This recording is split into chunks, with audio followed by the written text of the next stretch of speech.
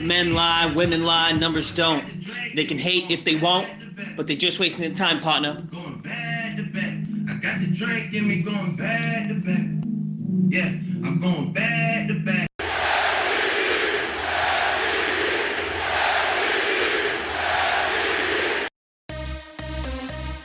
Hey, this is Craig Dilshire Media. This is DJ Kaya. This is Elliot D'Souza. Hey, this is Jason D'Souza from Aldona. Hey, this is Nash Lobo from Aldona. This is Pascal D'Souza from Kalamazoo. Hey, this is Rohit D. Almeida. Hey, this is Roland Mascarenas. Hey guys, this is Ron Montero from Losalin. Hi, this is Roy Fernandez from Donna Paula. This is Ryan D'Souza from Coolva. Hey, this is Steffi DeCruz. Hey, this is Tony Nazareth, and you are listening to And you're listening to the GSL. the GSL. GSL podcast. And you're listening to the GSL podcast. That's right, everybody. Welcome back to another episode of the GSL podcast. My name is Wendell. On the intro, we had the captain of Aguada, Croydon DeMello, giving kind of a freestyle, but basically part of his pitch towards his mission to have Steven Fernandez win the MVP, saying that stats don't lie and that Aguada just keeps going back to back. Coming up on this episode, I'm going to recap all of the quarterfinal matches in detail, as well as look ahead to the semifinals. And the main focus of the episode will be on the current MVP race. So without further ado, let's jump right into the news. So to kick off the news, I want to just briefly talk about the MVP voting format. For those that don't realize, the whole system of the MVP and the junior MVP in the GSL has had a number of problems throughout the years. And one of the main issues is that it's very subjective and it's determined by people that may not be actually watching or following the league as closely as you might think. What I mean by this is typically the MVP is decided near the end of the season and the coaches and managers get together, and although teams would nominate players, it would then come down to an arbitrary vote. Sometimes this would even just come down to who was attending a certain game. They would try and get one representative from each team, and together they would vote on the MVP of the league. And considering the magnitude of this award and the respect that it garners thereafter, I think that it should have been a little bit more of a formal process, and I think that's an issue that the league is currently trying to address. That brings us to the format this year, which although it's garnered some criticism for some of its demands, I actually think they've nailed it right on the head. The way it's working this year is each team can nominate players from other teams to be either the senior MVP or the junior MVP. But in addition, each team can nominate one player from their team for each award, and they can submit a bio, a player profile, and a picture of that actual team member. So many of you may be asking, why is this all necessary? Why do they have to go through the work of typing this all up and sending it to the league? And the reason is, although it may be obvious to you and I as regular podcast listeners and regular players in the league or some coaches and managers, who is playing well, who is leading each team, a large majority of the fans in the league don't actually know what's going on with other teams. The reason for that is that many players and managers just show up to their own games, play their game, and then leave, and they don't stay behind to watch other games or talk to other players or check in with the other results. Many more people now have been able to follow the league thanks to this podcast, and through that they're getting updates on other games, but there's still some subjectivity because you're highly reliant on, for example, what the GSL Insider tells me about a game or about my opinion about a specific player. And to combat this, I've always tried to be as unbiased as possible, and I've always tried to get multiple sources about games. I usually don't go to one person and say, hey, what happened in this match? I usually ask multiple players from each team, talk to the referees even sometimes, and a lot of the games I watch myself. Now, although I'd love to choose the people that would be responsible for electing the MVP, the fact of the matter is we need one representative from each team as well as the executive committee, and this creates a nice balance of different opinions, perspectives, and kind of what people's idea of an MVP is. Later on in this discussion, I'll go into what my definition is, who my nominees are, and maybe even ultimately who my vote would go towards. But the reason I like this format so much is it gives each team an opportunity to justify why they are nominating someone. They actually have to put into words what that player has done, why they have chosen him, and by including a picture, it allows other members that are voting and other teams to see this nomination and recognize the face, recognize the name, and kind of agree or disagree with that team's nomination. I think the lowest point in the MVP voting was in 2011 when 8th seeded Navalem upset first place Kolva in the quarterfinals, beat us Aldona 2-0 in the semifinals, and were one shot away from beating the heavy favorites Lotzlem, and the league MVP was awarded to Ron. Now, don't get me wrong, Ron is an amazing player. Definitely top 3 players in the history of the GSL, and Ron knows I'm a huge fan of his. But I think a lot of people would argue that Chris Marshall from Navalem easily should have won this award. Not only did he single-handedly carry an 8th seed to the finals, he scored a hat-trick in the quarterfinals against Kolva, including some beautiful free kicks. He scored another goal in the semifinals, and he was just such an impact player that he gave Navalem a chance to pull off what would have been one of the greatest Cinderella stories of all time in the GSL. And many of you may wonder, well, maybe just the general consensus was that Ron was better. But the problem here is that Ron is such a brand name that everyone can identify with him, that when you see his name, you think, yeah, Ron's amazing. He's on the finals team. We should vote for him. But the problem was for Chris Marshall was he was a newer player in the league. No one was really paying attention to Navalem because they were 8th place. And a lot of players didn't actually know him by name. So when they gathered this makeshift group of coaches, managers, players to vote for the MVP at the finals, people were just writing on papers or submitting names arbitrarily. And I kid you not, one person even submitted as their vote that white guy on Navalem. And they were referencing the fact that Chris Marshall has lighter skin, and they didn't even know his name. And this just kind of highlights the fact that whether or not you agree with the result or disagree, you can tell that the voting process was not formalized. It was not properly done. And I give kudos to the league for really formalizing it this year. And hopefully this means going forward, we'll have more consistency amongst these MVP votes and a higher standard that needs to be attained to win the award. All right, that's enough about that. Let's jump into some match recaps of the quarterfinals.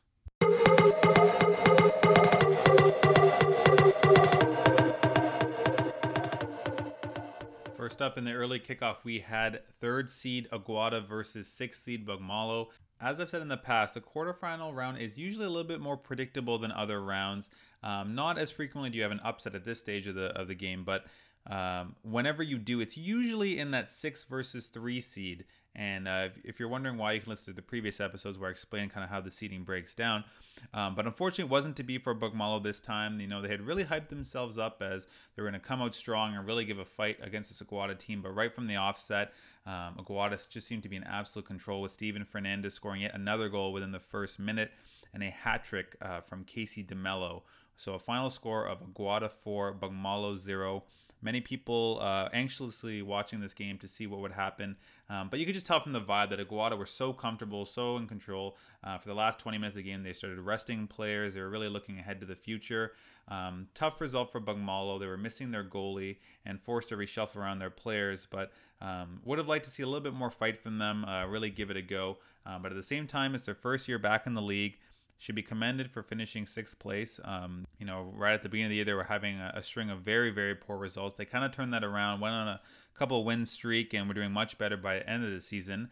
Unfortunately, just came across the back-to-back champions and a very talented team. So wasn't to be for them this year, but hopefully they'll come back stronger next year.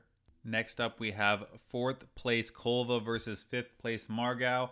Although those were the standings, I think everyone would agree going in, this was a very even matchup. You really couldn't tell who was going to win. And I would actually argue Margao might be favorites just due to their championship pedigree and the fact that they've been there, done this before many times. And unfortunately for Kolva, this was the way it ended up, with Margao winning 2-1. First half, Margao had a lot of possession, doing what they do, killing the game, breaking it down, and having good string of passes just to maintain the ball possession, trying to frustrate Kolva. Kolva, thrives in their youth, the combination actually of youth and veteran leadership, and they do have a number of just absolute stars in their ranks, including Johnny Van Dreen and his brother Noah Van Dreen. Personally, I think Johnny Van Dreen is a up-and-coming superstar, maybe the next Ron Montero of this league, but time will tell. As far as Margao goes, although they had a lot of possession, Kolva did manage to hit the post twice in the first half, but then Margao was awarded a penalty, which was put away nicely by Miles Abreu, and another goal was followed up by Dwayne Lobo Perez. So at 2-0, it looked like a very comfortable game. I was actually worried that this was going to be similar to last year's semifinal, where Kolva, we really expected them to come out strong against Aguada, but they kind of gave up and they kind of let themselves down. So I was worried that was going to happen again, but luckily Kolva, a nice cross in the box and they buried a chance, but unfortunately it was ruled off. due to a player being offside. So that would have made it 2-1. They were awarded a penalty later on in the second half, and it was scored by one of those veteran leaders I was talking about, Ryan Santiago. So at 2-1, really you could tell Margao was on the back foot at this time. They were getting nervous.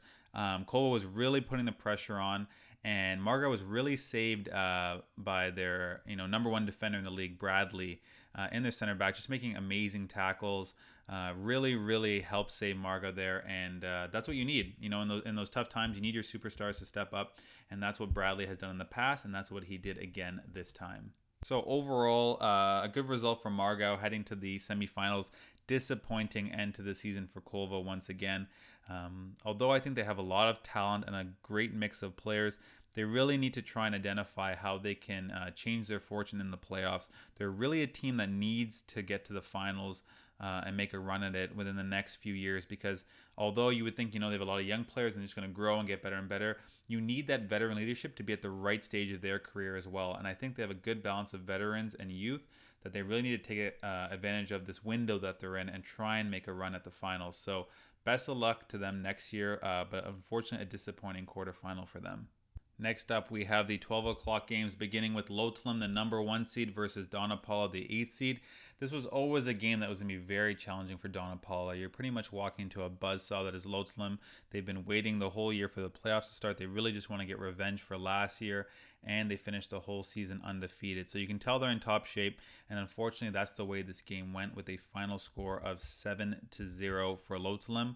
Goal scorers were Don Millen with a hat trick, Craig Raj with the goal, Kyle Coelho with the goal, and Carl Mascarenhas with 2 goals. So great result for Lotlum. Unfortunate for Donna Paula. But, being honest with them, I think they would have admitted that they didn't have too many expectations from this playoff game. I would have liked to see them compete a little bit more. Even losing 2-0 or 3-0 to a top side like Lotlum can help boost confidence and show that when it comes to the playoffs, you are able to flip a switch.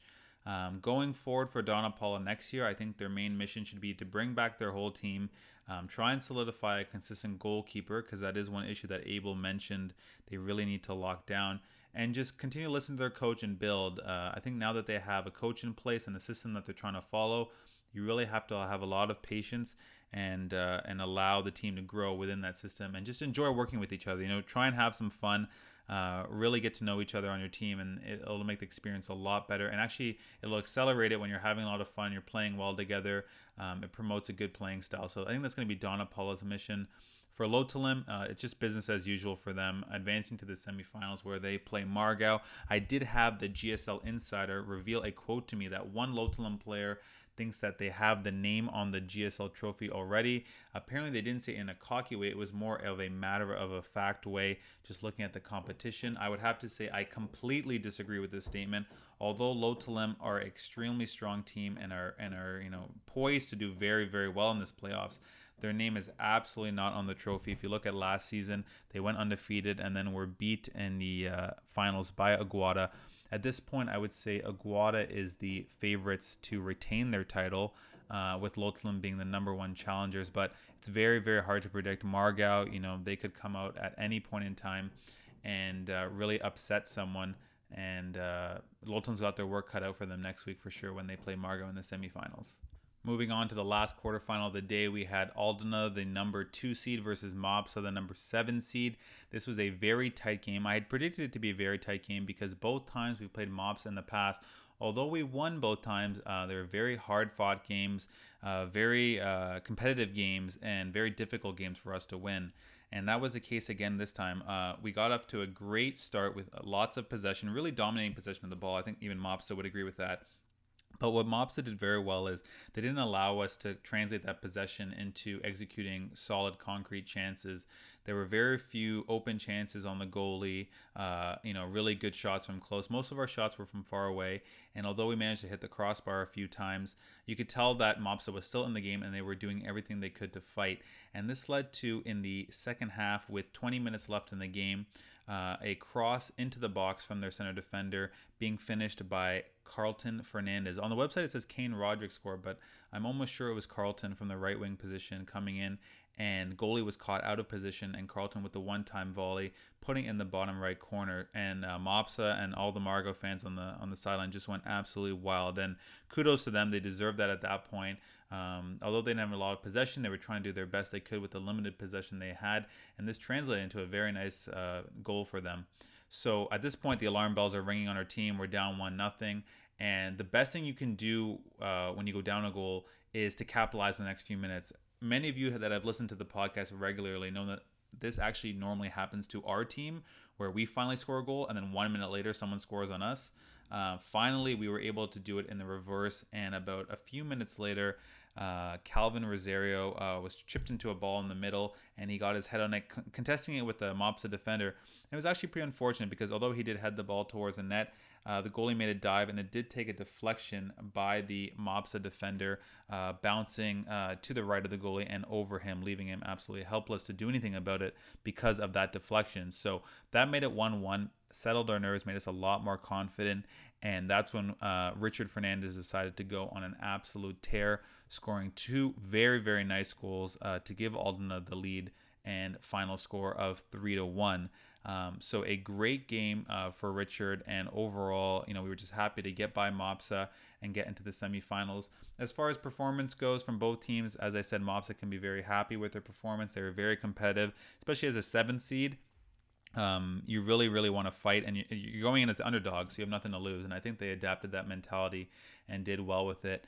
From our perspective on Aldona, we would have liked, a more of a stress-free outing and maybe an easier victory, but a win is a win, and we're happy to go to the semifinals, where we will have to play the defending champions, Aguada.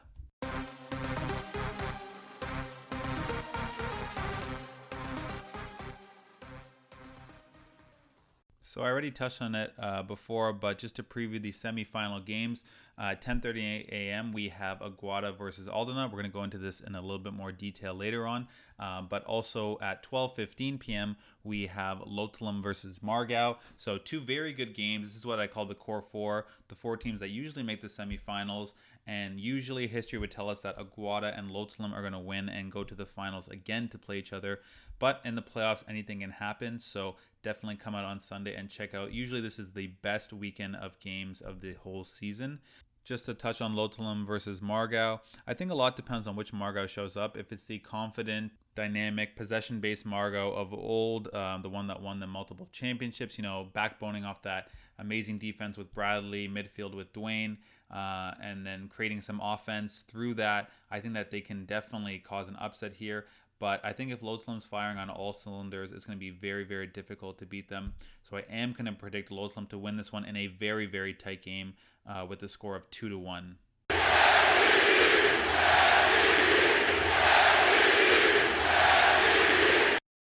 Now, next up on the podcast, I want to talk about the senior MVP and junior MVP nominations. As I discussed before in the news segment, this process has been formalized, and as a result, I have a lot more information that's been sent to me about the candidates and what their teams think of them. Even if you don't end up winning the MVP or junior MVP, the fact that your teammates nominated you just goes to show how brightly they think of you and how happy they are for your progression. So always an honor to be nominated. I'm going to be talking about 3 nominees for the senior MVP category and 2 nominees for the junior MVP category. A lot of people message me asking to give plugs for certain MVPs or try and promote certain people to garner votes. And while I do appreciate that this podcast does have a large listener base that can kind of not influence, but guide people's voting or kind of inform the listener, it's my job to try and stay as unbiased as possible and objective as possible. That way I can present mostly the facts and just kind of my general opinion on what I think of the MVP race for this year and what I would do if I was submitting a vote. As the podcast creator, I don't actually submit a formal vote. My team does, but I try not to get involved just to stay as objective as possible. But that being said, there are 3 names, and without further ado, my top 3 for the senior MVP award this year would be Ron Montero from Lotelum, Jason D'Souza from Aldona, and Steven Fernandez from Aguada. It's no coincidence that these names come from the top 3 teams in the league. The MVP usually is rewarded to someone that plays on a team that's from a higher standing, but I want to kind of define what exactly I'm looking for in an MVP. MVP stands for most valuable player. It does not stand for best player in the league. If the award was for the best player in the league, I think the same one or two people would have won it for the past 10 years. A great example is Bradley Pereira on Margao, the central defender, the best defender in the league, one of the best players in the league. He would be up for nomination for this award every single year. However, the award is for most valuable player. What that means is not only are you a super talent, but you've contributed a lot to your team's success, and without you, the team would have floundered and would not have done nearly as well. So let's start off with our first nominee, Ron Montero. Playing for Lotelem, Ron has always been a beacon of the team and kind of the heart and soul of what they do. I'm a strong believer that if he were to retire and leave the team, like not even stay around as a coaching role, I think they would play a lot more disorganized. I think they'd be a lot less disciplined, and I don't think they would achieve as much success. They'd still be a very talented team, but they hinge on Ron's leadership and his vision for the team to keep them in line and keep them functioning. He is the engine of that team. He has also had a great personal performance this year, scoring a lot of goals and creating a lot of assists. And that is why Lotelem has actually nominated him as their team's nominee ahead of Neil Da Silva, who won last year and who also had an amazing season this year. To play devil's advocate on the other side, my reason for not choosing Ron would be that although he's so crucial to their success, they are an extremely, extremely talented team. They are very stacked. They are very deep from top to bottom. So even when Ron substitutes himself off the field, you have such depth coming in that they're still such a talented team. They're still playing so well. Part of me wonders, even if Ron wasn't playing there and was just a coach, would they do just as well? And remember, this is most valuable player, not most valuable person or most valuable component of a team. Moving on to nominee number 2, we have Jason D'Souza from Aldona, also another former MVP. Jason is the bedrock of Aldona's defense, and I think anyone who's played our team or watched our team would know without him, we would let in at least 20 more goals this season. This is because of his athletic prowess. He jumps in the air. He wins every single header. He's got great speed. He has very solid tackles, and he uses that speed to chase down opposing strikers. I think many opposing forwards in the league would describe what a nightmare it is playing against him, because even if you get the break on him and you try and get by him, he'll run back and make a tackle. So when you look at a team like Aldona finishing second place in the league and winning the division title for the third year in a row, the reason for their increased consistency and trips to the semifinals for the past 4 years heavily relies on Jason, and that's what makes him a most valuable player nominee in my mind. Once again, to jump on the other side, a reason not to vote for him, although he is such a solid defender and his touch on the ball has drastically improved from when he first started in the league, one could argue that he doesn't contribute as much on the other end, that is offensively, as much as a dynamic MVP should. If you look at the defender I previously compared him to, Bradley Pereira, not only is Bradley such a solid defender, but he actually contributes a lot on offense as well. He's got a great touch on the ball. He can make passes. He make plays. He can even push up and contribute and score goals. And that's the reason why Jason, if he wants to step up to that next category of all-time elite, he needs to add a little bit more of an offensive side to his game, whether it's scoring headers in the box or starting to use his footwork to make plays or make through ball passes or just trying to develop some offense. That's something that he needs to step up in his game to achieve that next level. Last but certainly not least, we have Steven Fernandez from Aguada. I've spoken about Steven a lot on this podcast. He's been in the news a lot just because he keeps scoring goals. In the regular season, he finished with 22 goals, shattering the previous record of 16. At one point, I even called him out on his goal scoring record, and he responded by scoring even more. So clearly a player not averse to pressure or the spotlight, and kudos to him for just scoring an absolute ton of goals. The league has been crying out for a face of the league when it comes to striker. Not since Robinho retired from Lotelem have we really had a striker that everyone could point to and say, this guy is the striker in the league. And I think Steven's trying to make a name for himself saying, hey guys, everyone look at me. I'm taking over that role. I'm the new top finisher in the league. He's already won the Golden Boots. That's one award he's guaranteed to get. But I think there's a very strong case that he should win MVP, because if you look at actually the table of the league and you look at everyone that finished between 5th and 6th, so that's Margao, Bugmalo, Mopsa, and Donna Paula, Steven actually scored more goals by himself than all of those teams did. That's right. His 22 goals were more than the entire Margao team, the entire Bugmalo team, etc., etc. So that's just an outrageous stat and one that he should be very proud of. One of the main reasons I wasn't sure if we should vote for Steven Fernandez is because although he's scoring so much and he's so critical to Aguada's success, why are they finishing third place? Why aren't they higher in the standings? Why aren't they challenging for first when you have someone on your team that's scoring so many goals? And that comes down to the inconsistencies in Aguada's attendance and lineup. They've played many games with only 9 or 10 players, and although I fault the team for that and their lack of commitment, you can't then blame Steven, who has showed up for every single game and only missed one game due to injury.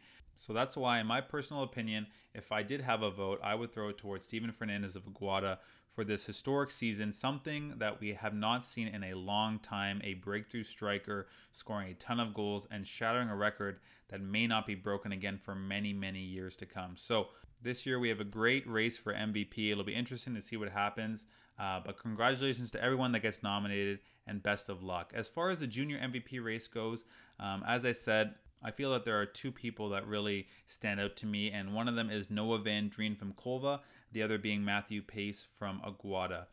Noah Van Dreen is Johnny Van Dreen's younger brother. This is his first year in the league. He started at only 15 years old when the league first started, and instantly from watching him play, you can tell he's a very, very talented but very confident player. In fact, I would describe both these players as super talents, and what strikes me from both of them, and the reason why I think they're very strong candidates, is that they're very, very confident on the ball at such a young age.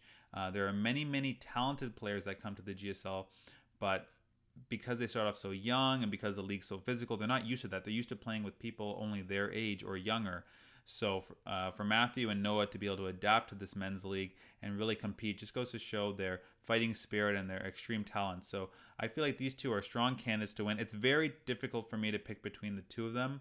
I've personally been impressed with Noah just because his brother Johnny was away most of the season and he really stepped into that role and was leading Kolva's midfield. But that being said, Matthew has also had a stellar season for Aguada. So I leave this up to the listeners and the league to decide. But in my mind, those are the two nominees that are most likely to win.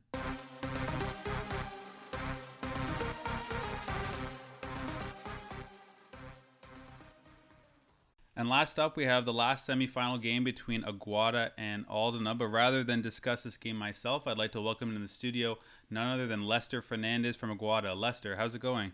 Good. Thanks. Thanks for coming on the show. So, Lester, you've been on Aguada for a long time. You've won multiple championships with the team. As recently as last year, you were the team's leading scorer.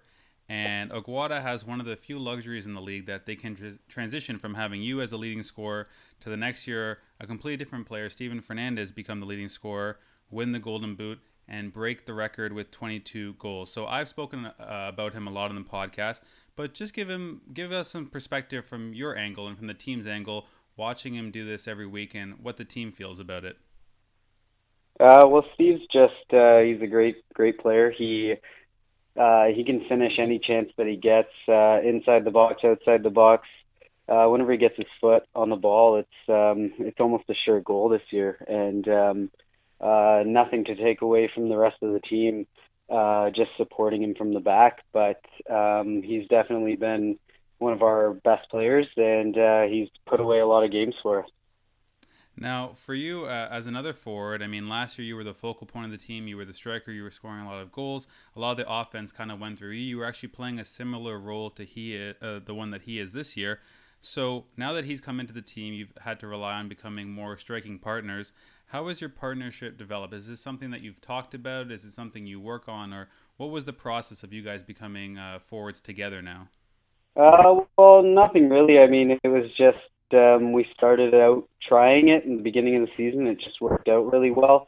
I mean, not saying that I'm the most phenomenal player, but I do feel that because I have been a high goal scorer over the past few years, there's been a lot of defensive coverage on me, which is opens up a lot of free space for a lot of the other players, which I don't mind. I don't mind giving up goals if our team benefits from it in the end of the day. Yeah, exactly. You've touched on a good point there.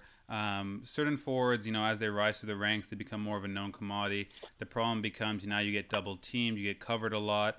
It makes your job a lot harder. But if you can open up space for your fellow teammates and get them goals, it's the same result. So it's good that you have that kind of mentality. looking forward to the playoffs now. What do you see as Aguada's biggest challenge to retaining your trophy, the title, and doing a three-peat? Because in the history of the league, only one team, Para, has ever won the championship 3 times in a row between 2005 and 2007. So do you think this is possible for you guys to do it again? And what do you think your biggest challenge is going to be? I think it's very possible for us to do it again. I think through and through, when we have everyone there, we've got just a very solid team. Sometimes I feel like I should be sitting on the bench with the depth that we have with everyone that Croydon and Cruyff have tried to get over the years, and it's definitely developed. Our biggest challenge, I think, in the end of the day, I think it's a well-known fact that Aguada doesn't really practice. So coming together as a team, making sure that everyone's fulfilling their role, and I think that's, if we get by that, it's to be honest with you, and I hate to sound biased, I think we have another title coming our way. Okay, good. I like the cockiness. I like the confidence. I do think you guys are co-favorites with Loto, maybe even the number one favorite, just because, as you said, the amount of depth you guys have and the amount of talent you have. Looking ahead, your next matchup is against us, Aldona, in the semifinals. From your perspective, do you have a specific strategy going into this, or is it just another game, kind of the same strategy as normal? Well, we're just kind of going to play our game and work with what we got. It's worked with us so far. I kind of just show up every week. Cruyff and Croydon sit, and Casey also sit and do the lineups. I just show up when I need to show up and try and do my part. I think that's pretty much a mentality for a lot of the guys in the team, and we've got good leaders that we follow, and I think our strategy is just kind of go out and play our game and turn out well for us, I'd hope. So talk to us a little bit about the leadership structure on your team. From the outside perspective, it looks like Croydon is your captain. He's your most vocal person on the team. He's always talking to you guys. You have Cruyff, who's kind of the most long-standing, one of the most talented players on your team, former MVP of your team. So we definitely see those two in action a lot leading the team. Is there anyone else that's involved or maybe behind the scenes that people wouldn't realize has such a large impact on your team? Well, we've got guys always come in with their expertise from outside. Like Casey's there. He's always given a lot of knowledge as well on how to structure, how to form, how to play, and he's been a leader on the teams, and he is a leader as it is. Same with Cruyff, and Croydon just puts it all together, right? He does all the behind the scenes work. He recruits players. He's just one that keeps Aguada alive right now. And in the end of the day, without a couple of those key components, I'm not very vocal. I sit back, I listen, and I do my part, and I feel like, the team, we joke around a lot. We have a good, just kind of good community in our own group, in our own team, and that works out well for our chemistry because, as I said, we don't really practice. I think we've had one practice in the past 4 years, and that was, I think, right before the playoffs or right before the finals a couple of years ago. And, it's good that everyone on the team can talk, can listen, and I think it just benefits us to have leaders all around. Okay, perfect. So just to finish off the interview, we're going to do some rapid fire questions. This is kind of a round we call agree or disagree. So I'm going to name a statement or an idea, and all I want you to say is either agree or disagree. And it can be your own personal opinion. It doesn't have to represent the whole team's opinion. But there's pretty much 5 questions. We'll just go through them really quickly, okay? All right. Okay, question number 1. Aguada doesn't care about the regular season results. Agree. Number 2. Aguada thinks that when they have a full squad in the playoffs, they can beat any team easily. Agree. Number 3. Aguada enjoys winning games, but secretly enjoys beating Margao the most. Disagree. Okay. Number 4, the 3 names that should be put forward for MVP this year are Ron from Lotalim, Jason from Aldona, and Steven from Aguada. I think I'd like some other names on there, but I agree with the choices. Okay, and lastly, but not least, the GSL podcast comes up at least once per week at Aguada games. Disagree. Disagree? You guys are always coming up to me. Maybe when I'm not there. I mean, I leave pretty quickly after the game, so I don't know what they talk about. Could totally happen. I'm just for you said it could be my personal answer, so. Yeah, I got bit by my own rules in the game. No, yeah, for sure. No, it's definitely all the trash talking after the game, for sure. Definitely not before the game. Well, thanks so much for coming on, Lester. Really appreciate it. Any last shout-outs you want to give to your teammates or anyone else before you go? No, my teammates aren't worth it. All right, well said. See you on Sunday, buddy. All right, see ya. So that's it for this week's episode. Heading into a very exciting weekend, the semifinals of the GSL. Also, kind of on a sad note, the season's almost over, which means the podcast season is almost over. Definitely going to miss it, but we have some exciting episodes left and definitely some very, very competitive games coming up. So see you all on Sunday, and until next week, we'll be back with a brand new episode.